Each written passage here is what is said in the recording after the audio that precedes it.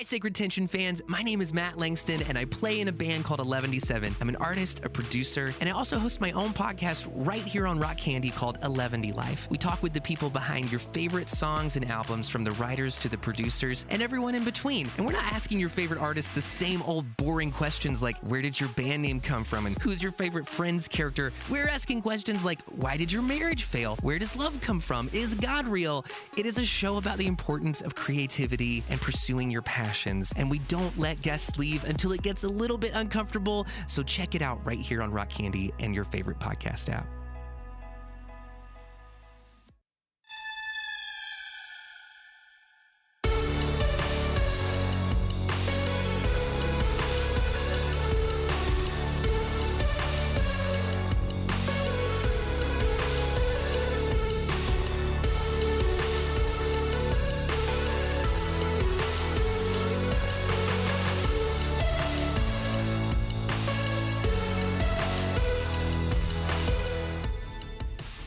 This is Sacred Tension, the podcast about the spiritual discipline of asking questions. My name is Stephen Long.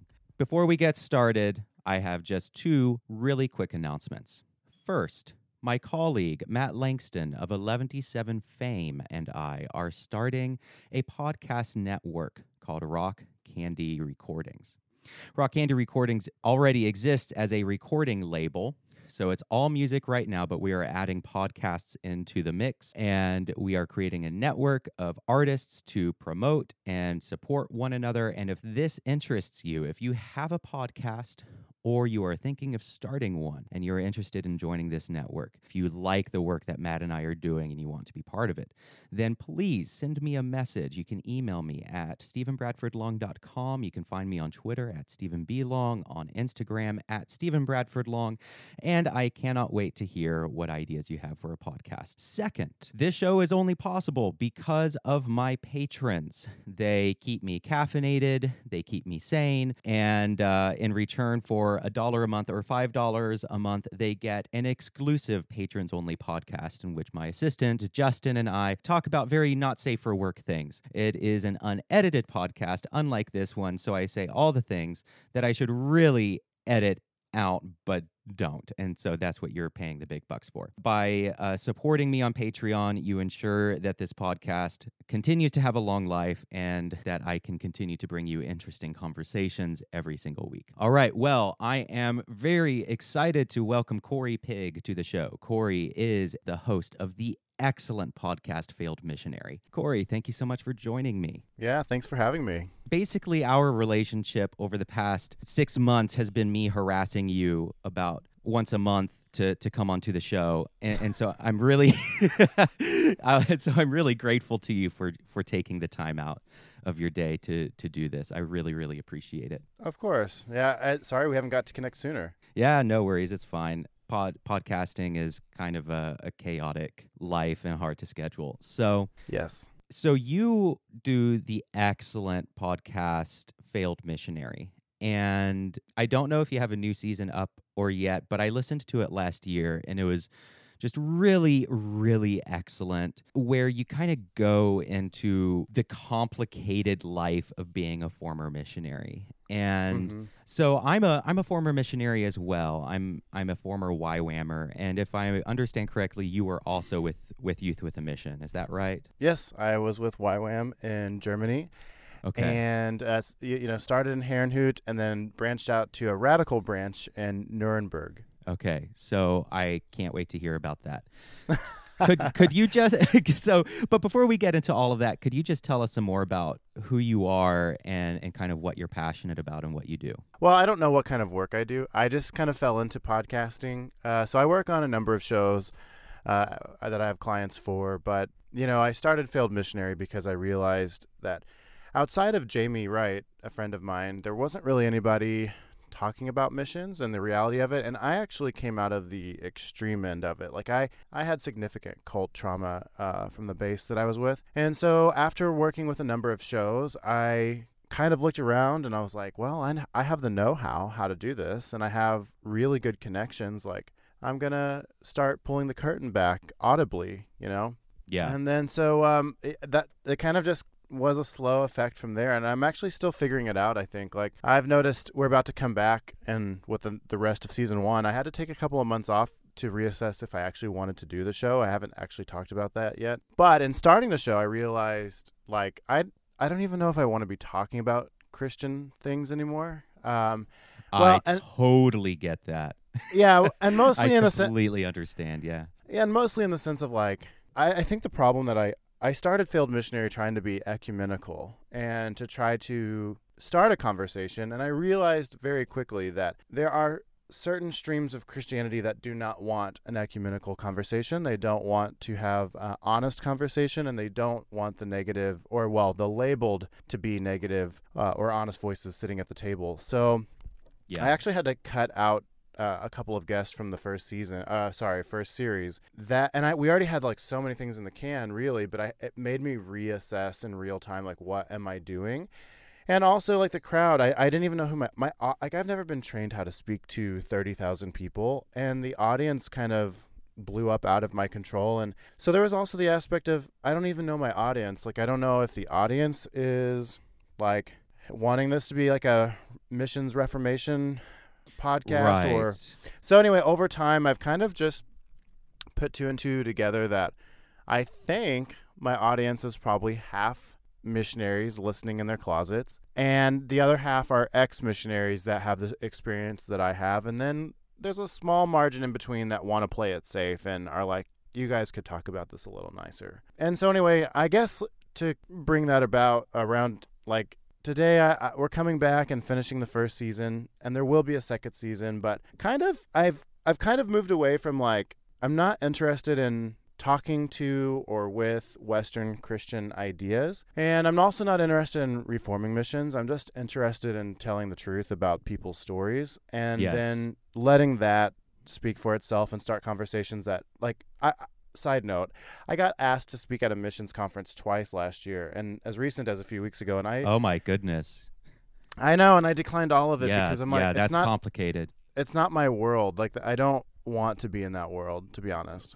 Yeah, so I really, really appreciate that answer, and here's why. I think that articulates really well kind of the broad themes of ambivalence that a lot of us experience in regards to our Christian communities. You know, I feel like that experience that you're having with your podcast with Failed Missionary is kind of the experience of a lot of us just writ large. You know, I feel like we're all grappling with, where do we fit within a tradition that we feel like has rejected us or doesn't want to communicate with us, or that we can't morally accept or abide anymore. You know, it's very complicated. And so that's why I appreciate that answer, is I relate so much to, and I think a lot of the listeners will too, because I think the theme for this show is people being unsure of where they fit within their traditions.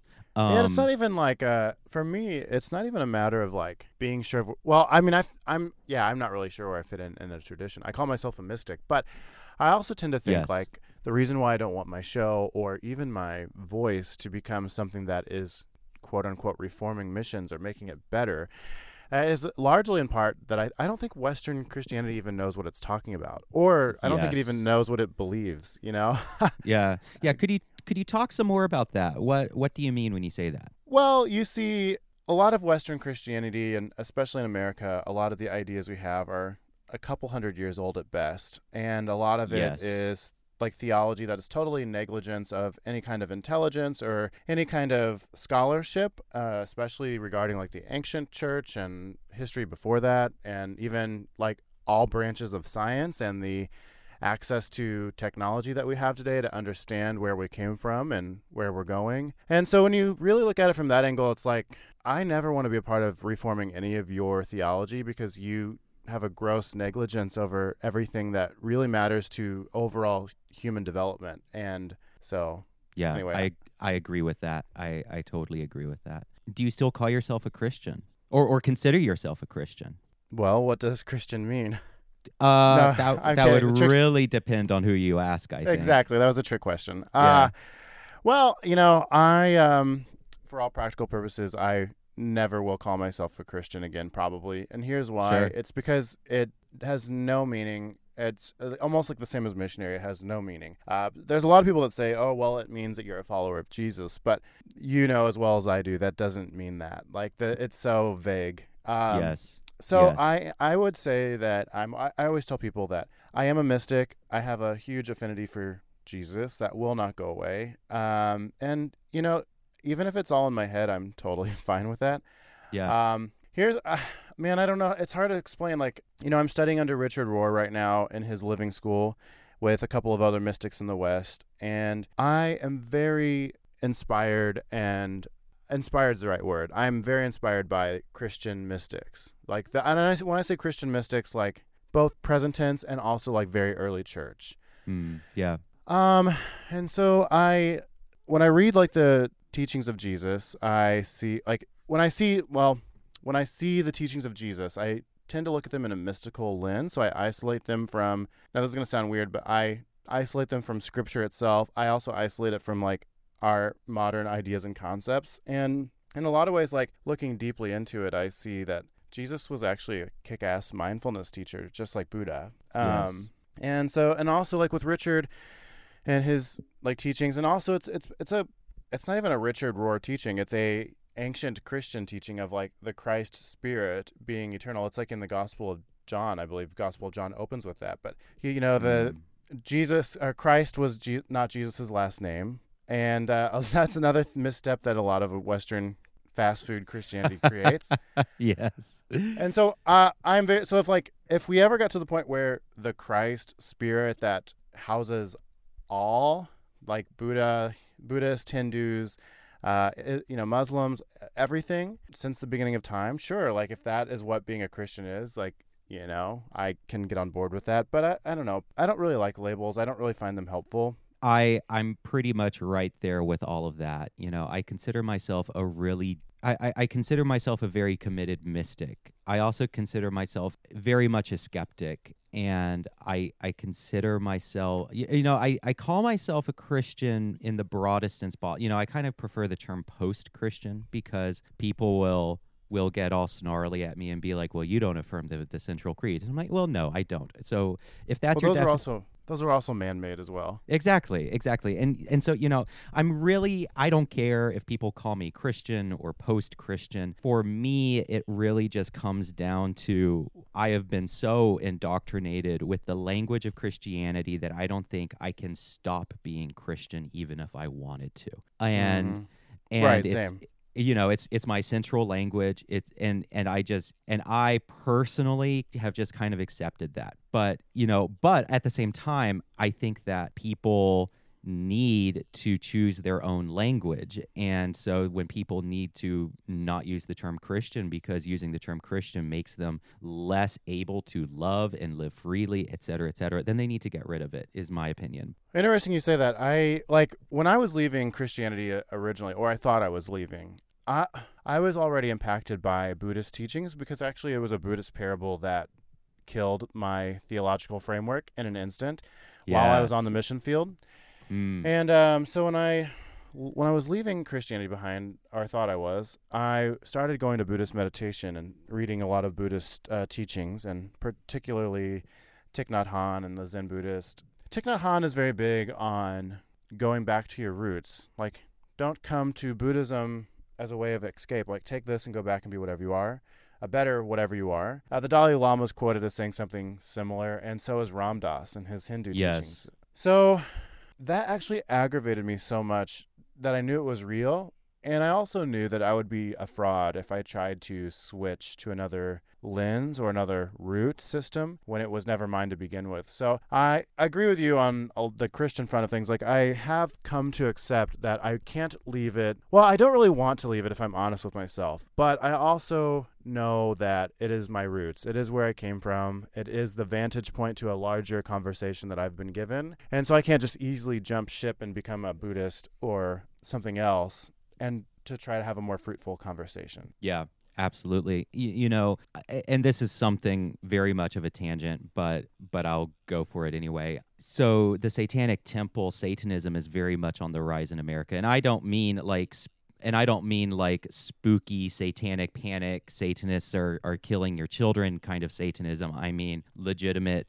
religious movement of people who call themselves Satanists, who revere the symbol of Satan as kind of a symbol of enlightenment and skepticism and individuality. And I think part of the reason this is the case is because we are a Christian culture. And so I think it is easier for disenfranchised and people who have seen the deep damage that the church can do and now rejects, theistic claims or God claims or whatever. I think it's easier for us to reach for symbolism that has already been given to us by Christianity and make something new with it.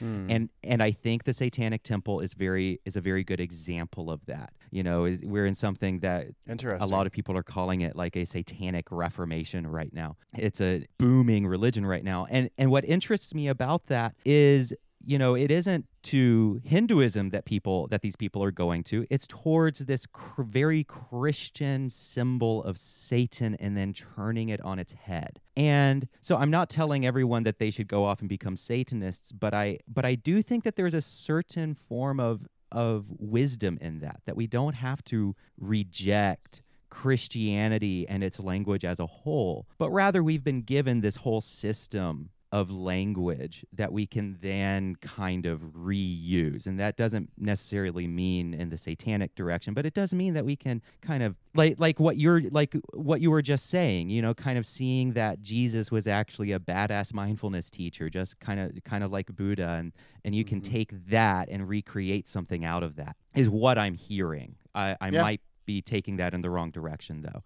No, I just think like when I think like to touch on the Jesus and Buddha thing, I think like it's really hard to explain because I'm also still exploring this for myself, but Buddha had limitations on his teaching in some ways and I still find that captivating. I'm not putting it down by any means, but Buddha was very non-theistic. That wasn't a question he was interested in. And for me, the Buddha's teachings were very grounding and neutralized a lot of toxic theology, where I think I like Jesus a little bit more as he went a little bit further and tapped into the cosmos in a way that Buddha Buddha did the same, but I think Jesus is like the other side of that coin, I think, for me. Sure. Does it make sense?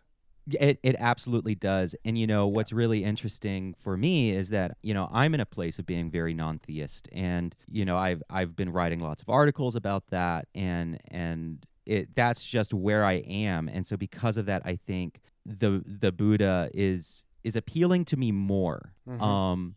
But that is something that I miss, honestly, in Christianity. Is Christianity has a sense of cosmic proportions to it. And Christ's teachings have a level of cosmic proportions to it that I don't necessarily get within the other traditions that I cozy up to. And I'm kind of I pride myself in being an ecumenical slut. I kind of I really am. I'm a meditation teacher. I teach 3 classes a week. I'm a member of all kinds of different religious organizations, and I have no problem with that. But I will say that one thing that I miss, and it's maybe the downfall of Christianity and its great appeal, is that it does have like this great cosmic vision of the universe. Yeah. So if done right. If done correctly. Yeah, exactly. So when you were in missions, I know that this is probably a huge question, and in fact, you've done an entire show about this, and so we won't be able to cover everything here, so listeners who are interested, please go listen to Failed Missionary. It is excellent. But what led you onto the mission field, and then what was the disillusionment process that led you out of it? And I know that that's huge. I know that we could, spend the next, 2 weeks talking about each one of those things. But we'll give it a try. Sure. Well, I'm writing a book about it now, so it'll be great. Not out soon, but I'm working on it. Fantastic. Well, I'll give you like an elevator pitch of both sides to the story. Getting into it, I grew up secular. I didn't have a Christian framework growing up. The only framework that I had for Christianity was my dad belonged to a Lutheran church and wanted me to do the catechism because it was just a family tradition. And I honestly thought it was so boring I dropped out. And so I stopped going to church. I also grew up in rural Missouri, and I at the time I didn't have the language for it, but I was at qualms with my sexuality because I grew up in rural Missouri, and like small-mindedness, but also like just for clarity's sake, what is your gender and or sexual identity? I'm cisgendered male, but I think today I just identify as gay or queer. Like Okay. I don't really, again, I don't like the labels there either, but I don't want to shy away from it either because I think visibility is important. Sure. But that took, I just now came around to accepting all of that like a couple of months ago in its fullness. This has been a several year process of unraveling it. But growing up in Missouri, I have a really great family. Still to this day, I have a really great family, but it's weird when you are born and brought into a society or a culture that you feel like you have nothing in common with. And so I just kind of went through my childhood and adolescence really lonely and really kind of like detached from my surroundings. And so in high school, I never came out. I came out to two of my friends in high school, but like the reason also is, before I found Jesus and the American Christian culture, Matthew Shepard had just been killed for being gay. And so that was kind of the staple in America of like, this is what happens to gay people. And so there was this kind of scare tactic of, I don't want to come out because if I come out, then I risk that happening to me. It was no longer really the AIDS epidemic. It was, you're going to get attacked and killed. Anyway, going back to the loneliness aspect, I found this interventionist God at a worship thing, and it was really emotionally charged worship music. I don't know what it was, but I still to this day think to some degree I had a mystical encounter with the divine, whatever that is. And I know it's cheesy to say that because of the context and the event, but I do believe to this day that whatever happened on that night was real because it is an experience that has never left me. And long story short, I moved to Nashville. The weekend I happened to move to Nashville, there was a woman, a friend of mine now, she was giving her talk on this artist missionary thing that she was doing in Germany. And I thought, oh my God, I can be an artist and a missionary. And so I fell into the trap. That's how they get you. Those YWAMers. That's how they get you. They can be it's like a marketing tactic. They can be like, you can be artsy and unique and a missionary, and I totally fell for it. Oh, sure. Or they do like the skiing and missions, or the barista and missions, or whatever. My favorite is the barista missionaries. Right. I loved that little bit on your show where you brought up barista missionaries, and one of your co-hosts was like, "That's just called having a job." Yeah, right. It's true though. Like YWAM does it everywhere. It's in Norway, It's in Australia, it's in Hawaii, it's in all these dream destinations in the world. You'll never find like a barista missionary job in where's somewhere that is not a hotspot destination. I don't know, but. And I swear to fucking Jesus, if a barista ever starts evangelizing me, because I am the kind of person that people evangelize, and I don't know what it is, but there's just something about me that screams heathen. Even when I was a Christian, even when I was more of a theistic traditional Christian, I would get evangelized all the time. And so if ever I run into a barista missionary at a coffee shop and they minister to me, I'm going to die. Anyway. Well, that's also the other thing. You never have to worry about that because they don't even evangelize. They just say they are. Yes, exactly. Well, so for me, I'm sorry, we're totally derailing from your story right now, but when I was in YWAM, we did, okay, for people who don't know, YWAM is Youth with a Mission. It is one of the world's largest missions organizations. End bracket. We did what we called friendship evangelism, which is basically be really nice, friendly people and not ever tell people about Jesus. Exactly. Yeah. Anyway, I'm sorry. I didn't. But it looks really good in your newsletters and it looks Instagram. really good in print. Exactly. So go on with continue your story. I just fell in. I mean, hook, line, and sinker, and I went and did my discipleship training school, or DTS, if you know the acronym. Absolutely. And I had previously had friends within this base, but I also was captivated by it. So I don't want to put it all on them and claim the victim. Like, it was 50-50. I was captivated by them. They were pretty strong opinion that they could help my calling out, and they wanted me to sign a 2 to 5 year commitment as staff, and I did. And even though I didn't really I didn't know at the time if I would actually follow through on it.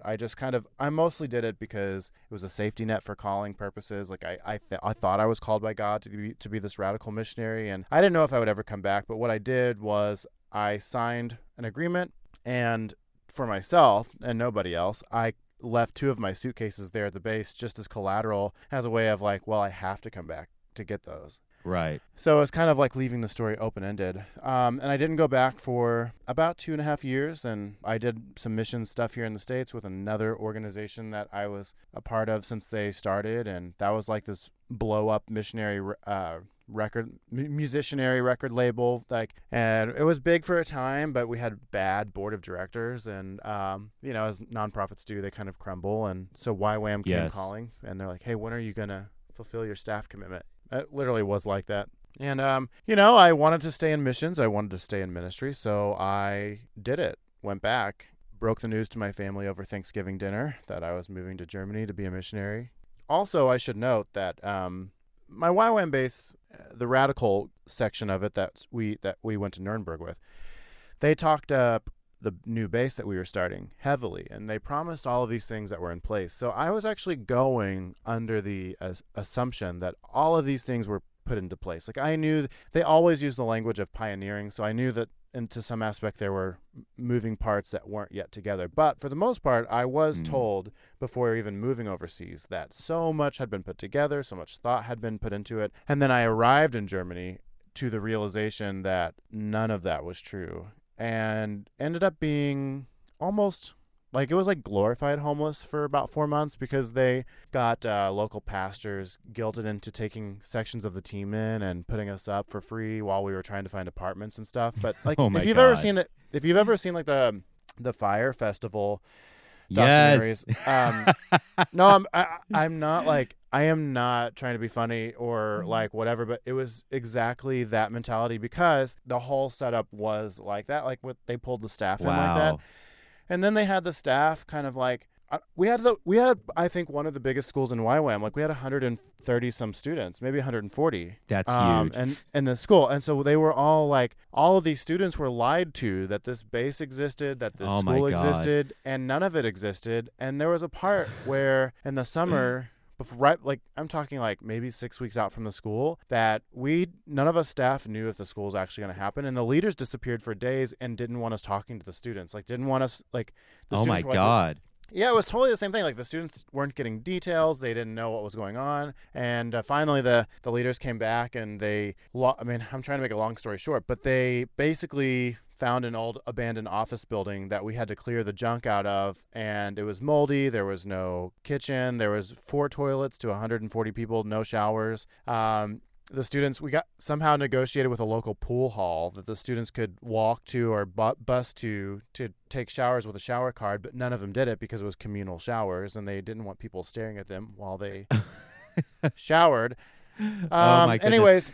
So they basically conned you. I mean, they basically conned you, and they conned all of these students. Yes.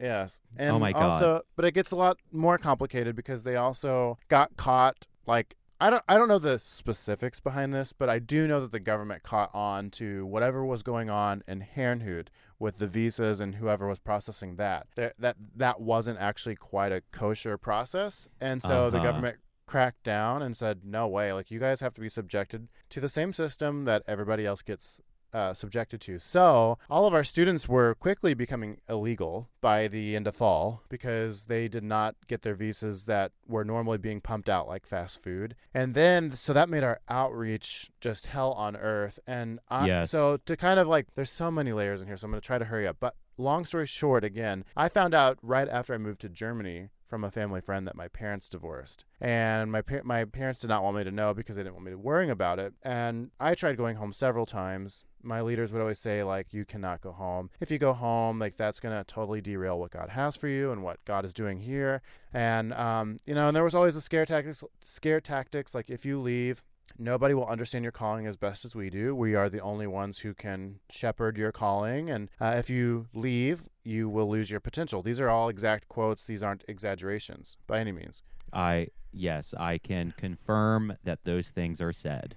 So with all of that, being in this impressionable, vulnerable state, also like considerable trauma from not only moving overseas to false realities and your parents divorcing, I was kind of stuck. I felt called, so I stayed and I kind of assimilated, and I offered to lead an outreach team because I sure as hell didn't want to stay in my apartment all winter. And I realized that was the worst thing I could have ever done, because it was a lot of reasons as to why I did it. I didn't do it out of a martyr complex. I did it because I knew these students didn't trust their school leaders, and I knew that I thought I could be somebody of substance that could care for them for 3 months. And just to clarify, how old were you when all this was going down? Oh gosh, I was maybe 24, 25. Yeah, so basically not in the and this is not to, denigrate your maturity at that age at all, but just this is something that YWAM does all the time. I wasn't. Yeah, I sure as hell wasn't when I was in YWAM.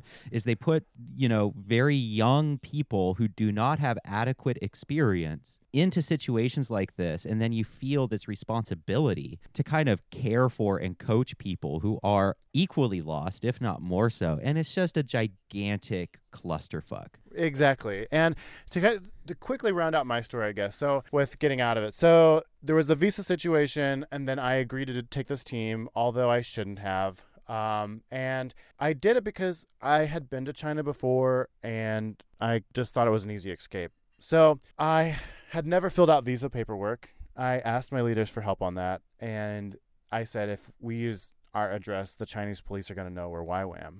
And so they're like, no, we've done this several times. Like, it'll be fine. Go do it. Blah, blah, blah. Went there with 25 visas, attempted to do it. I get a call from the consulate, the Chinese consulate, and they say, hey, I'm literally on the bus back to Nuremberg from Munich, and literally verbatim, he's like, hey, we Googled Wonderland Studios, which is such a...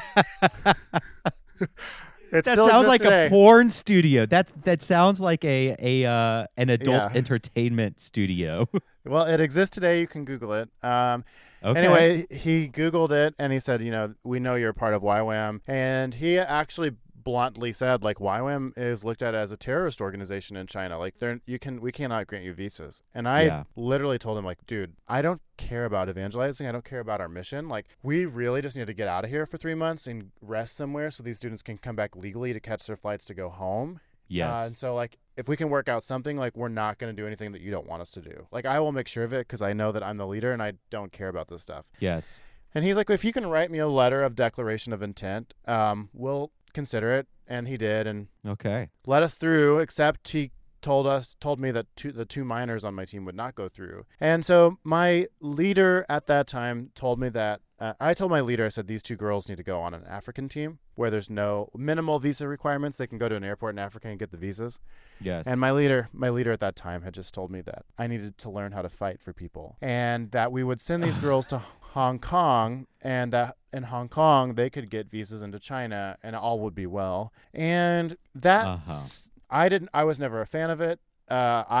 It's a long story, but like, the girls got to Hong Kong and they were stranded for 7 days, 6 days, 7 days. They did get visas, but they were the wrong visas. And so it threw the whole these two girls, it's not their fault, but their visas threw the whole team off because of the two girls. We had to uproot the entire team out to South Korea in 60 days. And then it was just a logistical clusterfuck. Like, the base's travel agent totally fucked the flights up and caused half of the team to get stranded in Korea and half the team to get stranded in Beijing. And it was just an ongoing nightmare for 3 months. And so honestly, like, it was in that moment that I encountered that Buddhist parable I mentioned earlier. It was, in short, it was Kiso Gotami and the mustard seeds. The parable, in short, is just a lesson of impermanence and and that there is no intervening source. And when your back's up against the wall and you're trying to live your life on 3 continents across the world, and you have to come to this realization that there is nothing that's going to reach its arm out and save you. it was kind of like a crash and burn scenario. So the truth be told, like, I got back to Germany. I did not feel comfortable telling my leaders that I was leaving immediately. I packed up everything, went home to the States, and then wrote an email stating I would never come back. And so it's just, that was like an exit from there. And then it was like I crashed and burned and kind of collected myself thereafter. But yeah.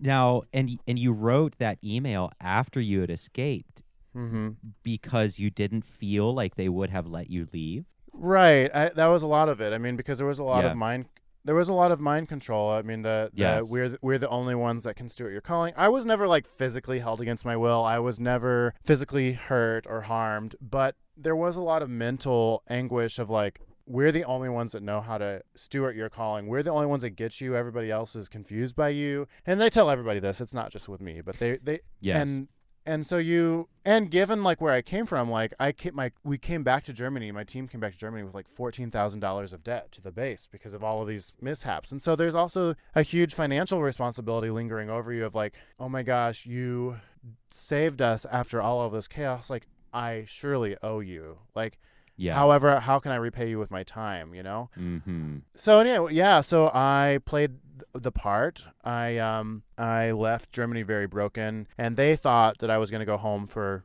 2 months as a sabbatical fundraiser breather type thing and come back. And I totally played the part on all of that until I got home and I was like, I'm not coming back. Yeah, that's a nightmare. That's, my YWAM experience was not nearly the logistical nightmare that you just described. I mean, what you described really is like Fire Festival proportions of logistical nightmare. But I did experience that same only we understand you. You can only fulfill your purpose here.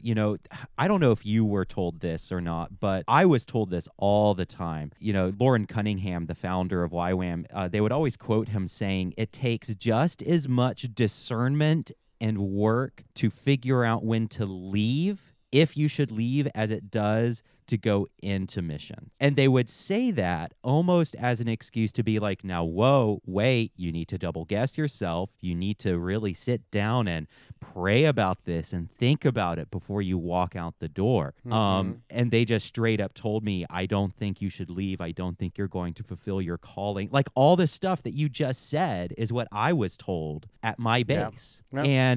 And that is spiritual abuse. I mean, there's no way around that. That is deeply like abusive, manipulative, gaslighting bullshit. Oh, exactly. Right. Yeah. So now you mentioned that was that the more kind of extreme cultish environment that you mentioned at the top of the show? Oh yeah. I mean, well, okay. that was my so my experience in the Christian faith, I actually have been in 2 cults. So that was the second one. Okay. The first one was, so the first cult that I was in was actually at the very beginning. It was like a mom and pop type church where I grew up, and it had no oversight, no elders, no denominational belonging. It was just very charismania. My family was scared they were like, you are in a cult, and I would get mad every time they would say it. And they would also say this stuff about YWAM, and every time they would say it, they didn't know it, but they would reinforce the cult leaders what they would say about my family. They would always, like, both cults always said, your family's of the world, they don't know, they don't get this, they are not a part of the faith, blah, blah, blah. They both use the same language tactics.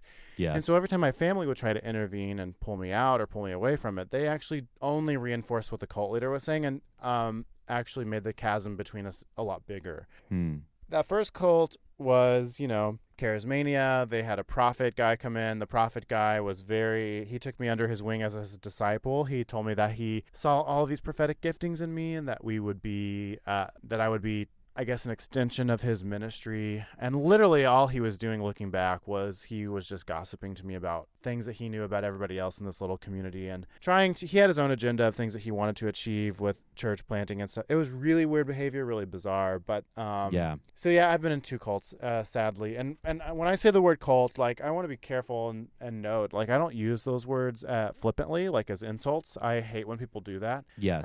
Because for people that have actually been in a actual cult experience, I feel like it devalues that. Yes. But yeah, So a lot of my hesitation with organized religion or organized Jesus at all is, I've seen it go south twice in two different scenarios.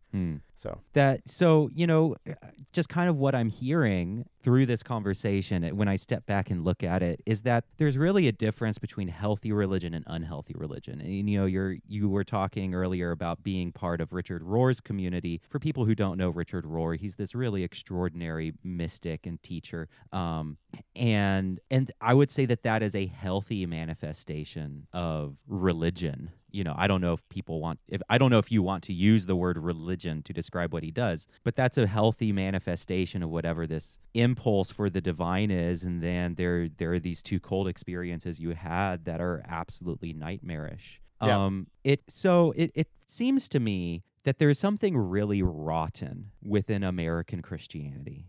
And I've been thinking about it and writing about it and talking about it for a very long time. And I feel like I see the fruit of it. I think the fruit of it is Donald Trump. I think the fruit of it is dominionism and fear and this siege mentality and just all kinds of nonsense, and also the mission world. I think the mission world is a very direct result of whatever it is that is rotten within Christianity in the West. Yeah, it's all an ego thing. Yeah, and I'm wondering, but I've been thinking about it and talking about it for a very long time, and I'm not sure if I'm any closer to really understanding what it is. Because I think it's really quite complicated. And so I'm wondering what insights you might have on that as someone who has also been thinking and talking about this for a very long time. What is it about Western Christianity? What is it about missions in particular that is so rotten? Okay, well, I am not a specialist or a trained clinician, but I would just say that I'm totally fine with. I'll give my thoughts, and then I would just hope that someday some special clinician explores this. But my thoughts are, Brene Brown talks about how, as a culture, we are incredibly lonely people, and we have practices built in that are making us even more lonely people, and we don't deal with our stuff. We don't deal with the things deep down and within, and so we do all of these other activities to mask that and make it better. And we just never address our root symptoms of our suffering, and we just overproject ourselves in all of the wrong ways. I think missions and Western Christianity is that story over and over. People are lonely individuals. They have these belief systems do not help people with their personal development, and they put a bad Band-Aid, I think a used rotten Band-Aid on really infectious wounds that are not getting healed. And it becomes this egotistical game of outwardly projecting yourself to find a sense of meaning and purpose, and it's really bizarre behavior, but that's my thoughts. Yeah, I think that's probably true. Well, I actually think that that's a great note to end on. And I'm sure that there is so much more here that we can talk about, but we are coming up on our hour, so we need to bring this to a close. For people who want to find your work, where can they check it out? Failedmissionary.com is probably the best, or my Twitter account. I'm most active on Twitter. I don't like Instagram and Facebook, so... Yeah, me neither. Yeah, Twitter... Where is Corey now, or failedmissionary.com. Beautiful. All right, Corey, thank you so much for taking the time to talk to me and to my listeners. Of course. I really appreciate it. We could do it again sometime. Yeah, let's do it again sometime. I would absolutely love that. You're a really fascinating person with I think a lot of really interesting insights, and I appreciate your willingness to share your story and to bring your insights. I think it's really important. So thank you. Well, let's do it again. Yeah, let's do it again. Just let me know. I'm part always two. open. Okay. Yes, absolutely. Let's do a part 2. Okay, sounds good. All right. Well, I'm sure we'll talk soon. All right, see ya. Yep, peace. That was my interview with Corey Pigg, host of the show Failed Missionary. As usual, the music is by the Jelly Rocks and 11-7. You can find their music on iTunes and Spotify or wherever else you listen to music. The artwork is by Justin Dozier Bryant. And as usual, thanks for listening.